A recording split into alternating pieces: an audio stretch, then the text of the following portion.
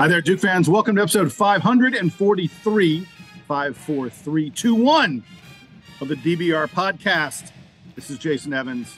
I'm your host this week. I am joined by Donald Wine and Sam Klein. Sam, I'm going to come to you first. Dude, good to have you with us. Great to be here, as always. Good afternoon. It's Monday afternoon, so good afternoon. Duke is on the cusp of bowl eligibility, and we're not even talking about it like it's bowl eligibility, and it's countdown to craziness this Friday. Yeah, huge week coming up for Blue Devil sports fans. It's going to be awesome. Donald Wine, Donald, look like you're in a hotel room again. Where are you this week? I am in Nashville, Tennessee. I'm here for the USA Ghana game. That's tomorrow night. I was at Hartford over the weekend, but I got to comment. I know the listeners can't see this, but Sam, just a minute ago, you look like you had like the black background behind you. It was very cool. It's like a movie set. When you had leaned in and couldn't see anything with pitch black behind you. It was a very cool setup. I don't know what it is. The lighting in here must be particularly fascinating. But it is spot on. I have done nothing special today. When we're looking at each other on Zoom, everyone's listening to us. What are you talking about? Like, yeah. But anyway, all right, gentlemen, we got a little bit of basketball news we're going to get to first. Believe me, we're going to talk about that game against NC State in football as the Blue Devils run their record to 5-1. But before we get to that, hoops news. And the hoops news is the rankings. Both the Associated Press and our man, Ken Pomeroy, friend of the podcast. We probably should have interviewed Ken again this year. I don't know why we didn't. Anyway, we interviewed Ken last year. Great episode. Go back in the archives. You can find it. Ken Pomeroy has released his rankings, and the Associated Press writers have also released their rankings. I'll start with the AP. The AP says Duke is number 2, second best team in the country behind only Kansas. Ken Pomeroy, he says Duke is number 9. Guys, I want to break this down into 2 different places. I want to first discuss the Blue Devils, and then I want to discuss the ACC, because the ACC is not well represented in either of these polls. But let me start with Duke. And I'm going to give you a couple stats first before we get to you guys talking about the fact that we're ranked number 2. I get the press releases from Duke. Duke was primed. They were ready for this ranking of number 2 in the country in the preseason poll. They have informed me that this is the 16th consecutive season in which the Blue Devils have been ranked inside the top 10 in the preseason poll, in the initial poll. Duke also extends a ridiculous streak, an absurd streak of being ranked in the top 10 at any point in the season. Do you know how many years it's been, guys? Anyone? 37. No, 28. 37 would be crazy. 28 is also pretty crazy. 28 consecutive seasons that Duke has been ranked at some point in the top 10 in that year. It's just 1995 was a tough year. Again, sorry. 1995 was a tough year for Duke fans. Was good math. Excellent. The next closest program, by the way, behind Duke at 28 years, Kansas has been ranked in the top 10 in 18 straight seasons, but they got a ways to go to catch the Blue Devils, because it looks like we're going to be in the top 10 for a long time to come.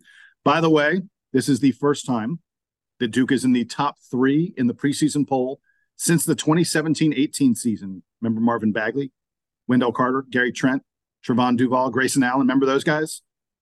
Those guys were part of the last Blue Devil team to be ranked in the top 3 in the preseason poll. Kind of hard.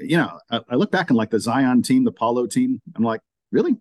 These guys were. I thought the Zion team, the 2019 team was, I think, ranked 4. But then we had that game against Kentucky, and we were number 1 the next week. Right. But we started the season number 4.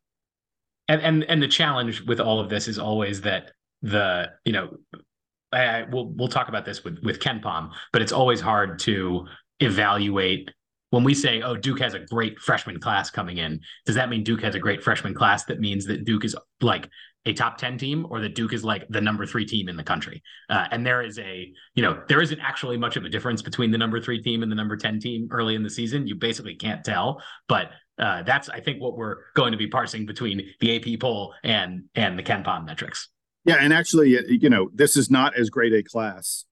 There's no one in this class that looks to be a lock lottery talent the way Duke usually has in terms of freshmen. This is a ranking, this number 2 ranking in the AP poll is really based on Duke's returning players, who are tremendously impressive. Donald, I'll go to you first.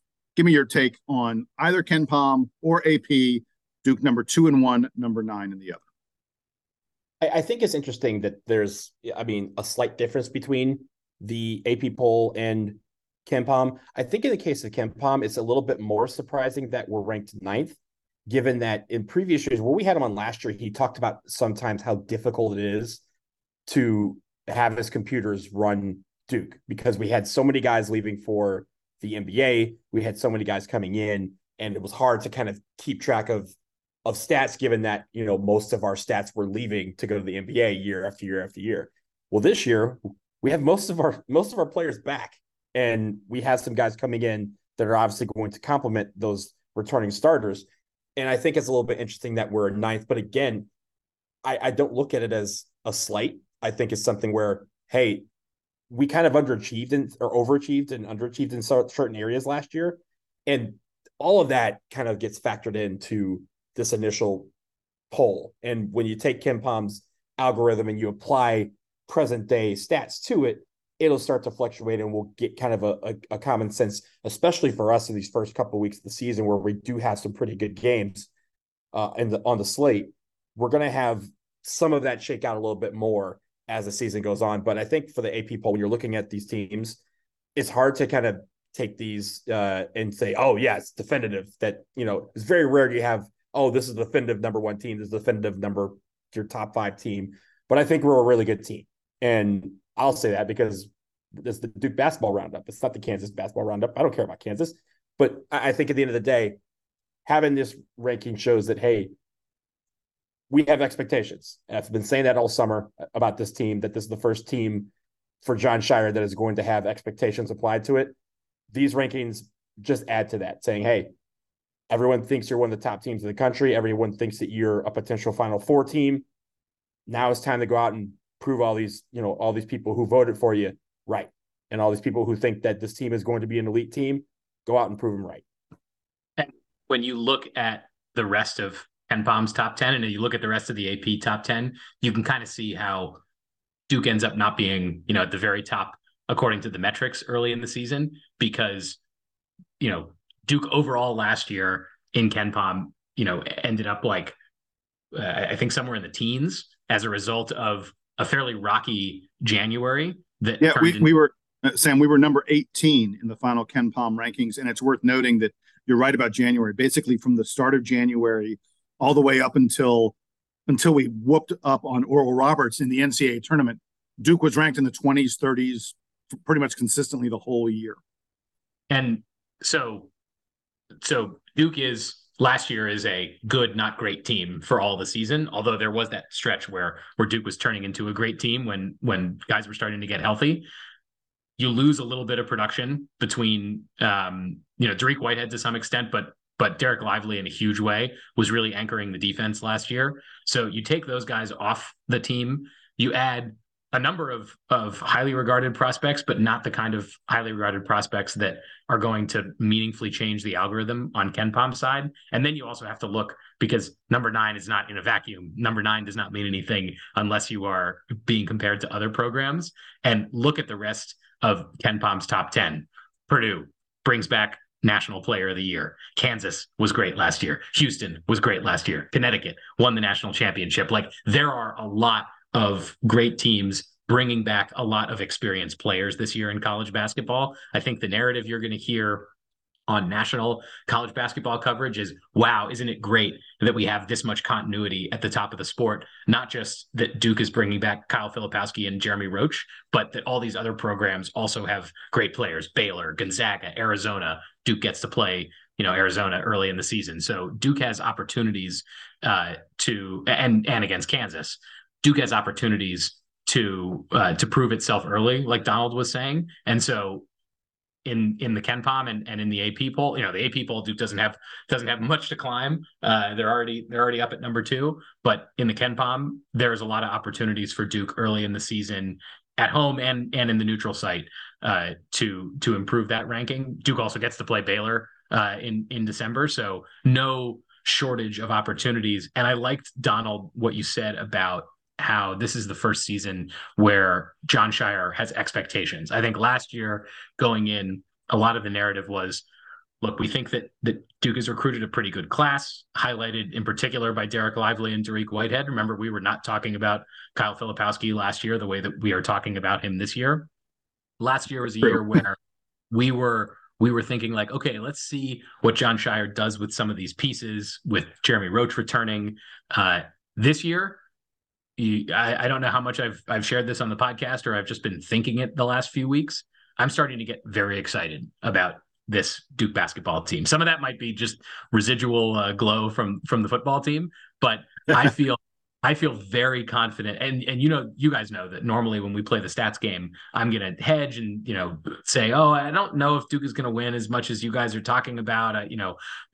We don't know what kind of coach John Shire is. We don't know how they're going to deal with the adversity. I am coming in very optimistic this season. I think that Duke is going to be really hard to beat this year. The reports that we're getting from the team and the scrimmage video that we're getting, all that sort of stuff makes me feel great about the direction of the team this year. And so if I had to bet, Duke is going to go up in the KenPom rating over the course of this season. Duke starting at number 9, would not be surprised if Duke ends the season in KenPom ranked, 3, 4, 5, maybe even higher. So I'm not sweating it at this point. Yeah. So one interesting thing I wanted to note about the KenPom rankings, because, as you pointed out, Sam, we were 18 last year and we go up to 9 this year. Even though it feels like you want to be like, wait, 9. I mean, every other poll has Duke in the top 3. And it feels a little bit low. But it is interesting to note that a year ago, KenPom, not his opinion, but his stats said the Duke was the number 40 offense. We were not good on offense a year ago. Not for a Duke team, not for a team that thinks it should contend for titles and banners and the such. This year, in his preseason rankings, KenPom rates us as the 7th best offense in the. So he really expects that continuity. These guys returning, Tyrese Proctor, Mark Mitchell, Kyle Filipowski becoming sophomores, and Jeremy Roach coming back. He thinks that we are going to really elevate as a team on offense. And he thinks we'll be about the same, maybe a little bit worse on defense. Last year, we were number 19. We have talked endlessly about the impact of Derek Lively and how he was so great at protecting anything inside the lane. KenPom this year says he expects Duke to be the number 22 defense.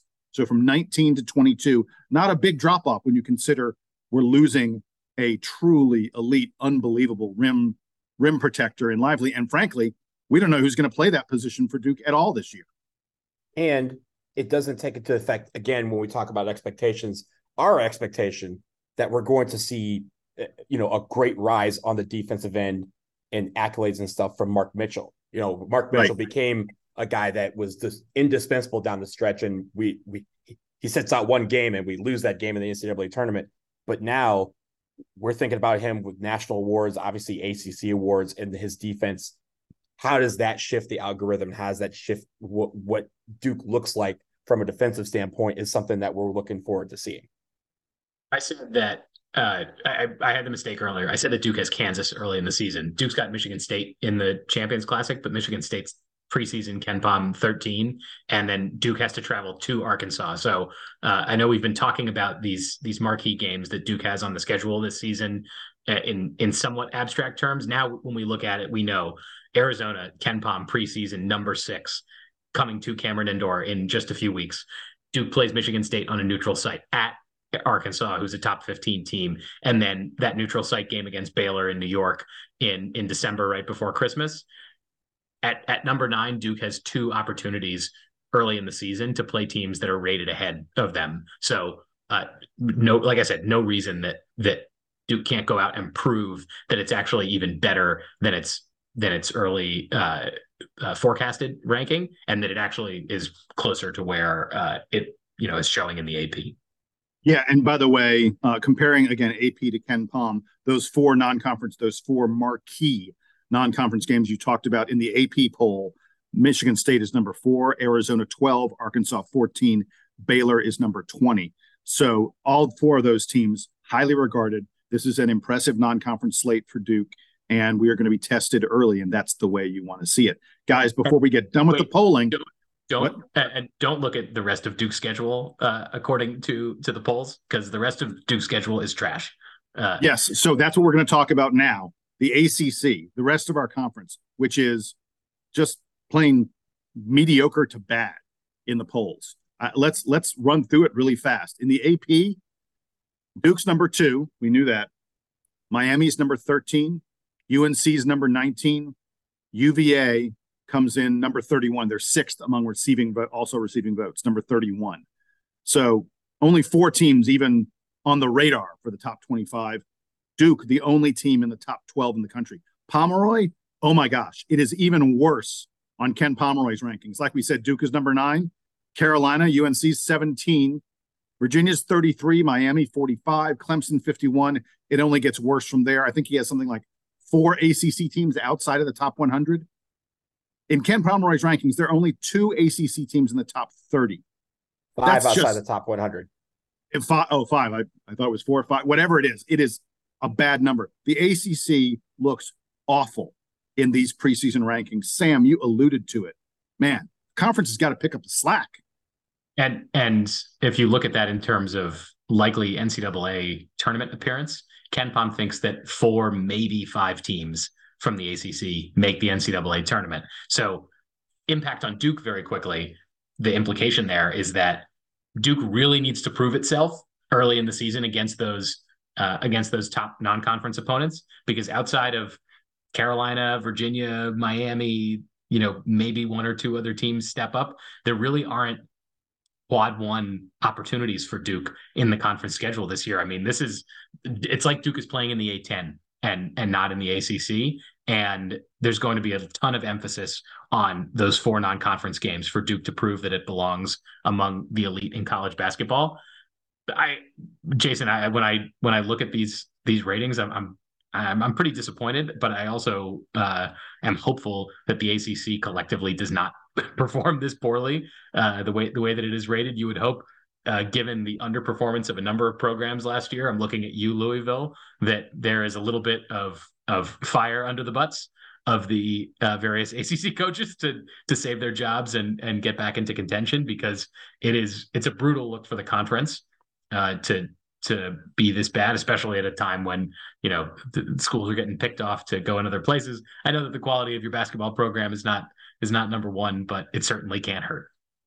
And again, the ACC is going to have their opportunities in the non-conference schedule to show that they're a much better conference than Ken Pom thinks it is, right? We have the ACC SEC Challenge the very first year. The SEC, if you're ranking all the colleges in Ken Pom, the SEC is number 2. It's Big 12, SEC, Big 10, Big East, Pac-12, and then the ACC. So the ACC has a chance. They're going to have, again, over the course of 2 or 3 days, a slate of games where they are going to be able to play a conference that is ranked way higher than them, and to show, hey, we're as good a team. We have a conference as good as any conference in the country, but they have to continue to prove it in the non-conference schedule, because, like you said, you want to get some of these guys above that quad 1 line once you hit January, because after that, you may not have very many opportunities for them to go any higher.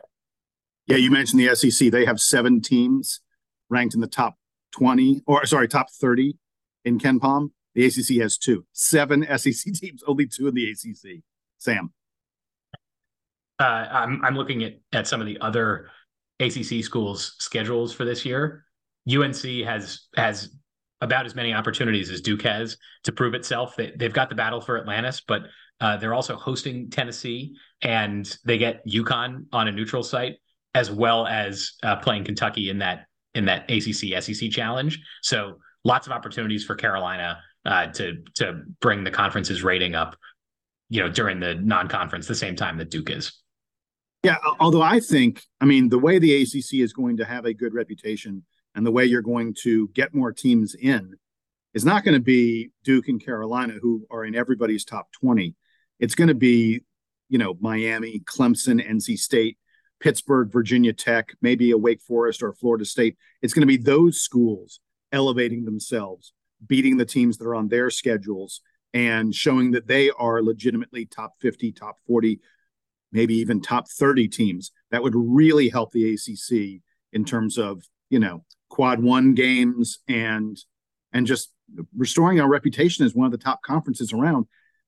It's crazy. It's been about 4 years or so, but For the longest time, the ACC was number 1 or 2, and we haven't been anywhere close to that. It's going to take a lot of effort, especially those early season tournaments, showing well in those, getting to, semifinals and finals and beating some good teams along the way. But yeah, the ACC, this is the moment that the ACC has. If they want everyone to start, jotting some of these teams' names down when it comes to March, they got to earn that reputation in November and December. And it's going to take effort from everybody. And like you said, Jason, it's not the Dukes and UNCs. They kind of write us off when it comes to the conference as a whole. You need to show that, Syracuse, step it up. Like, again, new coach, new players. We have some teams that have to really show that they're at the top or, close to the top of the heap. And if they don't do that, then it doesn't matter what we do. It's going to bring everybody else down.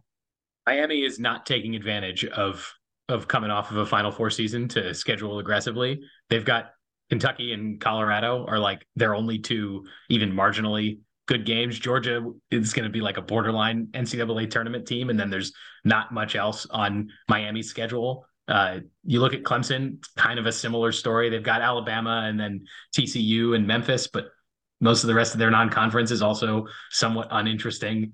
NC State has chosen to not schedule aggressively at all. They have to play Tennessee. NC State always has it. Clemson and NC State always have bads, and Syracuse. Those are the 3 teams that always and Virginia Tech.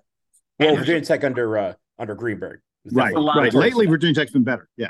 A lot of schools choose not to schedule aggressively. And look, it's a little bit of like collective failure here that NC State not scheduling well doesn't just reflect poorly on NC State. It reflects poorly on the rest of the conference, because then there's no opportunities for NC State to prove that they're good. And then if on the chance that you lose to NC State, then you look even worse as a result. So I don't know what the plan is for Nina King to tell all the other athletic directors, like, hey, schedule some good games, and win them. Importantly, to win them. Yeah. And actually the biggest, but you miss 100% of the shots you don't take. That's what Michael Scott said. So yes, but you can't win these. You can't win these games if you don't play in them. Look, the problem for the ACC lately has been we play patsies and we lose to them. Like, there have been some embarrassing losses the past couple of years. All right, guys, we're going to put the polling, we're going to put the preseason rankings aside for a moment, and we're going to take a quick break. But after the break, if you missed it, the Duke Blue Devil football team was back in action over the weekend, and they beat the snot out of NC State. That story when the Duke basketball roundup continues.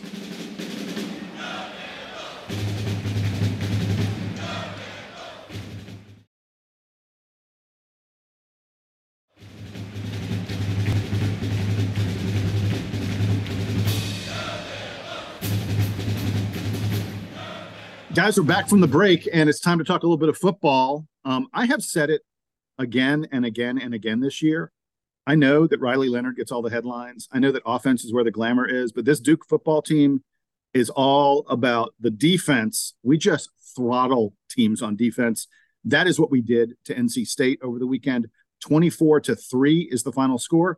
It is worth noting that the 3 points that NC State scored came after a Henry Beelan interception that put them basically in field goal range already.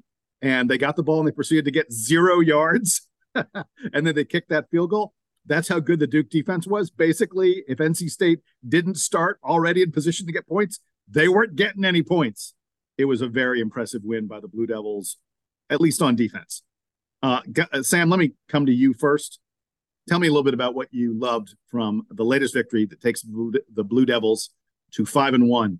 And by the way, guys, I'm setting the rule right now. We're not going to discuss Florida State yet. No looking ahead. Not yet. Doing the recap first. Let me add a few reactions to your introduction to the recap. One of which, on that field goal by NC State, the other caveat that you neglected to mention is that the NC State kicker hit a 57-yard field goal. That was long. In a game where it wasn't raining yet. You got to give him that. You're like 57. Yeah.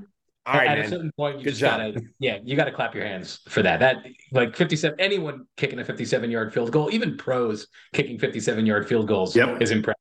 So, and he banged it like right through the middle, and had a few yards to spare. So, hats off to the NC State kicker for, it turns out, keeping them out of the shutout. I will say that I didn't look at this game as Duke pounding NC State as much as Duke limiting mistakes in a way that NC State was totally incapable of. Some of that you might chalk up to Duke being prepared and being really aggressive on defense. I loved the way that Duke was attacking behind the line of scrimmage in this game, because NC State basically from the jump was false starting and holding and offensive pass interferencing their way to beating themselves. You look at the raw yardage numbers in this game, and they're actually fairly even. Both teams obviously trotting out relatively new quarterbacks and trying to integrate the offense. Both offenses were disjointed in this game. Duke gets a few pretty explosive plays. The first touchdown, a pass from Henry Beelan to Jalen Calhoun, which was very impressive, but otherwise was not representative of the way that Duke's passing attack worked. The nice thing is that Duke's rushing game was good enough, and Duke's defense was great enough to keep NC State down. I am continually impressed, even in a game like this, in this sloppy game that Duke played. I am impressed by the way that Duke is able to hold its composure in these games, and that, even against Notre Dame, Duke looked completely competent. There have been years of Duke football. I'm preaching to the choir here. There have been years of Duke football where the team gets behind a little bit and then just looks lost on the field. That has not happened at all here. I was worried after the first series where, Duke goes 3 and out, Beelan throws the long interception, NC State gets the field goal, and I thought, this could get kind of ugly tonight. That did not turn out to be the case. Duke did commit a bunch of penalties, but not nearly as many as NC State did. And just like in that Clemson game, you look at the final score, it says that one team was much better. I don't think that was actually the case the way it played out on the field, but a huge difference in the amount of composure between the Duke sideline and the NC State sideline. So, Jason, Sam, when you guys talked about the defense, I think we undersold how good this defense has been, not just against NC State, but so far this year. First, let me talk about the game. After that field goal, again, that was the first possession of the game. We intercept it. They get to the 38-yard line. They advance 0 yards, as you said, Jason, on 3 plays, and they kick a 57-yard field goal. Again, hat tip to that kicker. You're not stopping that. After that possession, this is what NC State did the rest of the game. Punt, interception, which set up an 8-yard touchdown on the next play for Duke. Punt. We went to halftime. Second half, punt, turnover on downs. Ladies and gentlemen, defenses don't do that. That's an incredible display by our defense. And even further, it just goes to show you, there's one stat that I've been tracking all year, and had to my friend Jeff Shealy. He's been providing me this information on ESPN, but this is something that I have never, ever thought I would see a Duke team listed on. Have you guys taken a look at the points allowed per game stats? Duke is fourth. Oh baby. Yeah. Yes, Duke is 4th. Tell them who's ahead of Duke. The only 3 teams. I got you. So number 1, Michigan Wolverines, go blue, 6.7 points per game. Number 2, Penn State, 8 points per game. Number 3, Ohio State, you know how I feel about them, 9.7 points per game. Number 4, your Duke Blue Devils at 9.8 points per game. They are not in good company right now. They're currently among college football royalty when it comes to their defensive stats. And I think it's incredible that we honestly don't have enough time on this podcast to talk about how great this defense has been so far this year. I'm going to save everything about moving forward, but I would just want to commend how great they have been so far, because even in previous years, the defense was kind of the team that, not necessarily let us down, but they were on the field so much that eventually the bend not break strategy just had to break. They would find a way, the team would find a way to the end zone, and then all of a sudden our defense would just be so tired that they couldn't withstand everything the rest of the game. These guys are not tired. They are flying to the football. It seems like there's 6-7 guys around every tackle. They had 4 sacks. They had an interception, again, which set up a touchdown. These guys are doing it all. In ways, and again, sometimes it's just, hey, we're just going to get their offense off the field so our offense can go to work. And even if our offense has been sputtering, and it did, I think, on Saturday, we've been kept in games against Notre Dame. Our offense was sluggish. We had a lot of issues on offense, but our defense has kept us in ball games, and our defense has won ball games. And this was no exception. I'm so proud of how the defense has played so far this year. So we got an email from Matthew Lofton, who sent us an email to dbrpodcast@gmail.com. All of you out there, we'd love to hear from you. Matthew Lofton sent us an email that included a stat. I mean, it's like eye-popping. It's crazy. He pointed out that Duke's only allowed 10 points in the third quarter in the last 10 games. That's absurd. 10 points in the last 10 games in the third quarter. He pointed out that this year alone, in the 6 games that Duke has played this year, we've only given up 3 points in the third quarter. I mean, come on. And that's where you separate. That's where a lot of times where it's like, if it's a close game at halftime, and I think, did he mention that we also scored like 97 points or something in those 10 games in the third quarter? 73. We've outscored 73. Yeah, I knew that. I know it was in the third quarter. A big disparity. But that's where you separate, right? There's games that are close at halftime that at the start of the fourth quarter are no longer in doubt. And a reason why, again, is our defense has almost taken it as a personal challenge to come out of that locker room and say, the other team is done scoring for today. And so far this year, we've had a couple of big games where the defense has shut out these teams in the second half and made it where a game which could have been not necessarily close, but at least in doubt, became ones where we could empty the bench in the fourth quarter because our defense took care of business. So by the way, this NC State team that only got 3 points against Duke put up 48 points just a week ago against a fairly good Marshall team. I just can't say enough about how impressive I thought Duke's effort was. And I want to shout out one guy in specific. Did you guys see the line on Trey Freeman, linebacker Trey Freeman?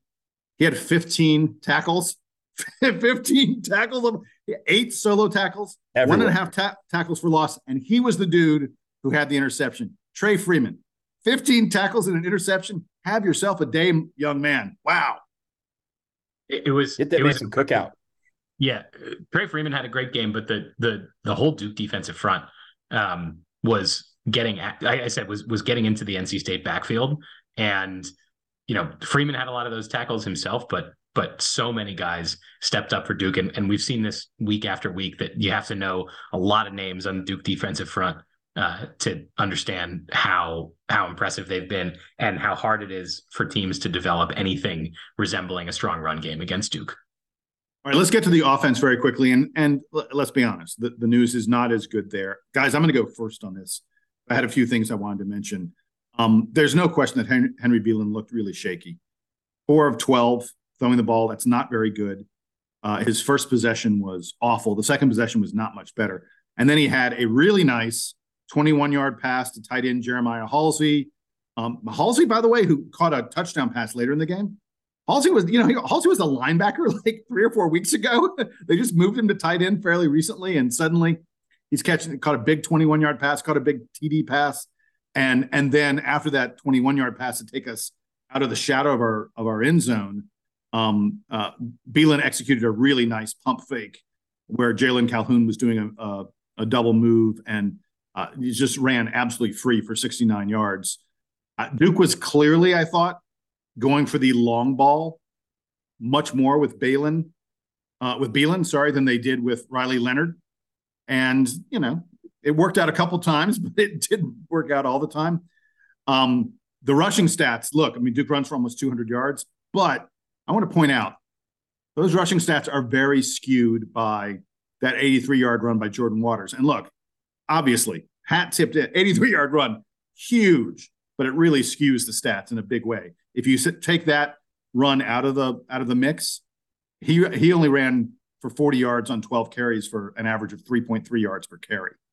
And for the whole team, if you take that 83-yard run out, Duke averaged just 3.7 yards per rush.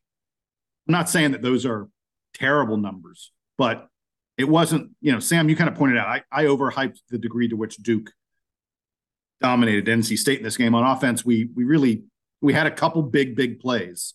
We limited State from having big plays. And for the most part, we were just kind of passing our time on offense. It's worth noting in the second half that Beelan only attempted one pass the entire second half. He got sacked one time and he had an incompletion. But for the most part, Duke kind of shut it down in the second half. And like from the middle of the third quarter, after the 83-yard run by Jordan Waters, our next 4 possessions were just like, 3 and out, 5 or 6 plays. And then we just took we didn't do very much on offense at all. I think we realized we didn't need to. It was 24-3, and they weren't doing anything against our defense. But Duke's offense is going to have to be better in the future. Sam, I think the good thing about this game is that it was an opportunity for Henry Beelan to, be in a competitive game. We don't know yet what Riley Leonard's status is for this coming weekend. It sounded like before the game he was on the field running around a little bit.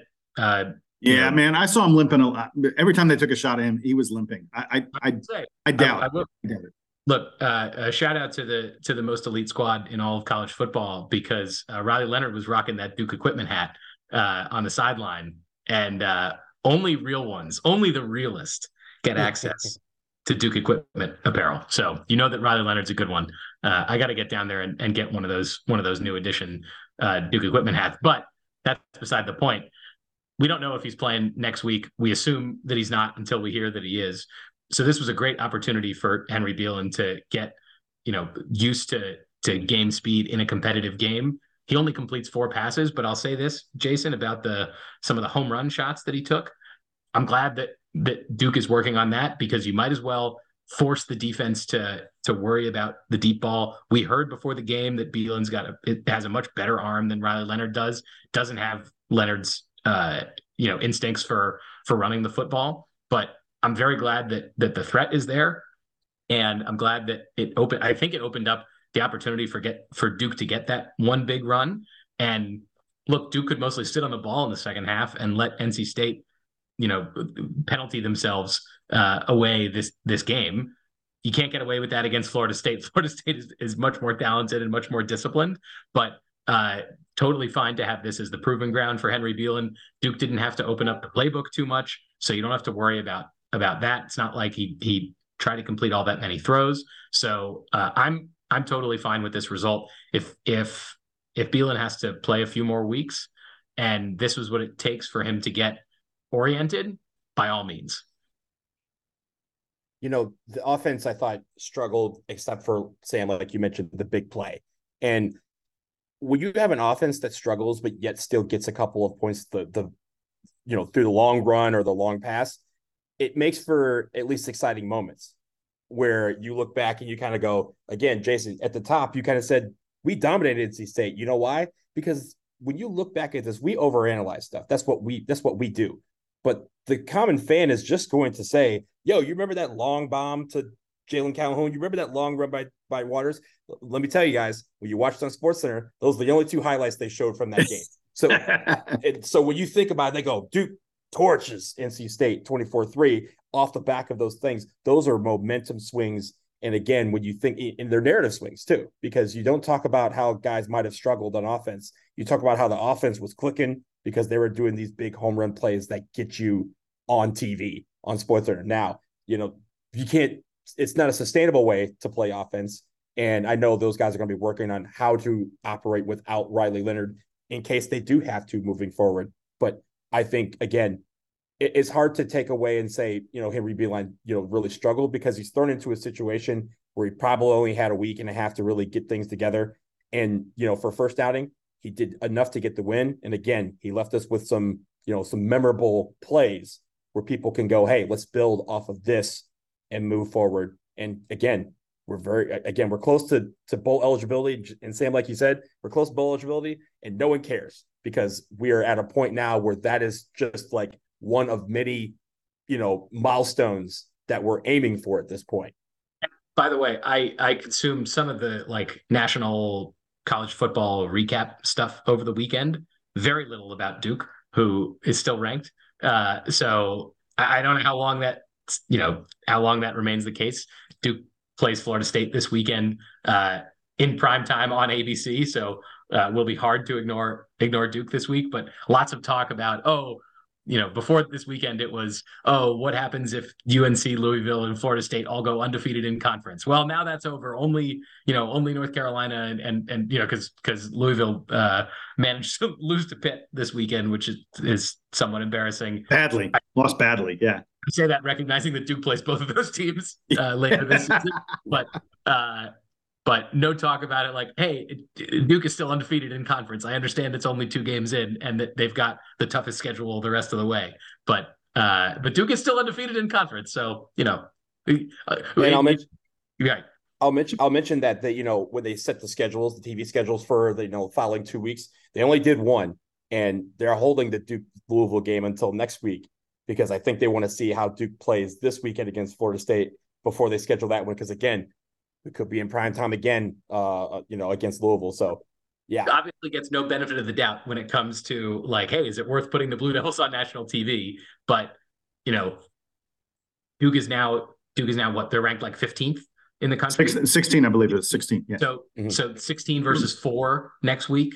You have to put that in prime time, and then if somehow Duke is able to beat Florida State this weekend, then another top 25 matchup where Duke is going to be ranked even higher. So you can't ignore them forever, but I understand to this point. And look, Duke I guess Duke is 1 for 2 so far in primetime opportunities this season, right? Beat Clemson in what seemed like kind of a wacky game, and then lost to Notre Dame in what was one of the most thrilling games of the season. So I don't know. I feel good about it. Guys, we just gave everyone a little taste. We're going to be having much more. We're going to have a full Florida State FSU preview coming up in just a couple of days. We're almost done on this episode. Donald, I know you had one other thing you wanted to bring up.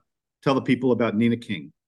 Yeah, Nina King was actually got an honor just a few days ago. She was named by Women's Leaders in Sports to their board of directors for the 2023-24 academic year. Women Leaders in Sports is the nationally recognized membership organization, and their mission is to develop, connect, advance, and champion women leaders working in sports. So it makes perfect sense for us that Nina King, friend of the podcast, is a member of their board of directors for 2023-24. It's a very, very highly prestigious organization, and she is going to be helping to, again, figure out ways to continue to champion more women working in sports as leaders of this profession. She joins, and again, we talk about how the ACC has been, kind of down on the basketball court. Well, they are up on this particular organization because Candace Campbell-Jackson, who is at Syracuse University, and Jennifer Williams, my friend, went to high school with her, but she played basketball at UNC. She is the chief development officer for USA Basketball. They are also 2 of the new members on the board of directors for this year. So congratulations to everyone, but most especially to Nina King, continuing once again to show that she is one of the, not just the bright stars of the future, but the bright stars of the now in college sports. And her leading our athletic department is something that we should all be considering very, very lucky to continue to have her. I love it. You love those national accolades, and Duke has been a real leader in terms of putting women into roles where they can succeed in sports, and it's something that we should all be very proud of. Nina King has done a bang-up job. The most important thing for a athletic director to do is to hire the right coaches. Nina King hired John Shire and Mike Elko. And Kara Lawson and Mike Kara Elko Lawson in the span of like a year. Wow. I mean, come on. That's ridiculous. Are we giving Nina King the credit for hiring John Shire? I guess we have to. But yeah. She led that search. So we may never know who made the call, but look, if it was only Kara Lawson and Mike Elko, we'd be singing her praises as well. She's doing a bang up job, no question about it. That's going to wrap it up for us here on episode 543 of the Duke Basketball Roundup. Thank you for joining us. Thank you for liking and subscribing. If you haven't liked and subscribed, I'm not going to thank you. No, I'm not, because you need to take action to like and subscribe to this podcast so that we're always in your feed. You get it every time that we put out a new episode, because you never know when they're coming. I do think there'll be one coming in a couple days on Florida State. And there may be one coming before then. You never know. It could happen at any moment. Oh my gosh, emergency podcast. I'm Jason. He's Donald. He's Sam. We're being silly now. Don't forget to write to us, dbrpodcast@gmail.com. Here's the Duke Band, though, to play us out and take us home.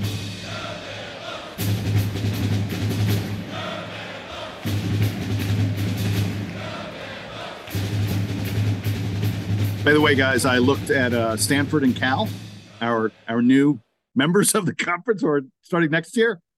Neither one of them got any AP votes. And in Ken Pomeroy, Stanford's number 42, Cal's number 146. What about SMU? Southern Methodist? Oh, I forgot to SMU. Yeah, where? What? Hold on. They're 92 in Ken Pom. They're 92. You said? Yeah, they'll be right in the middle of the conference. Got to pick it up. Like they are geographically now. So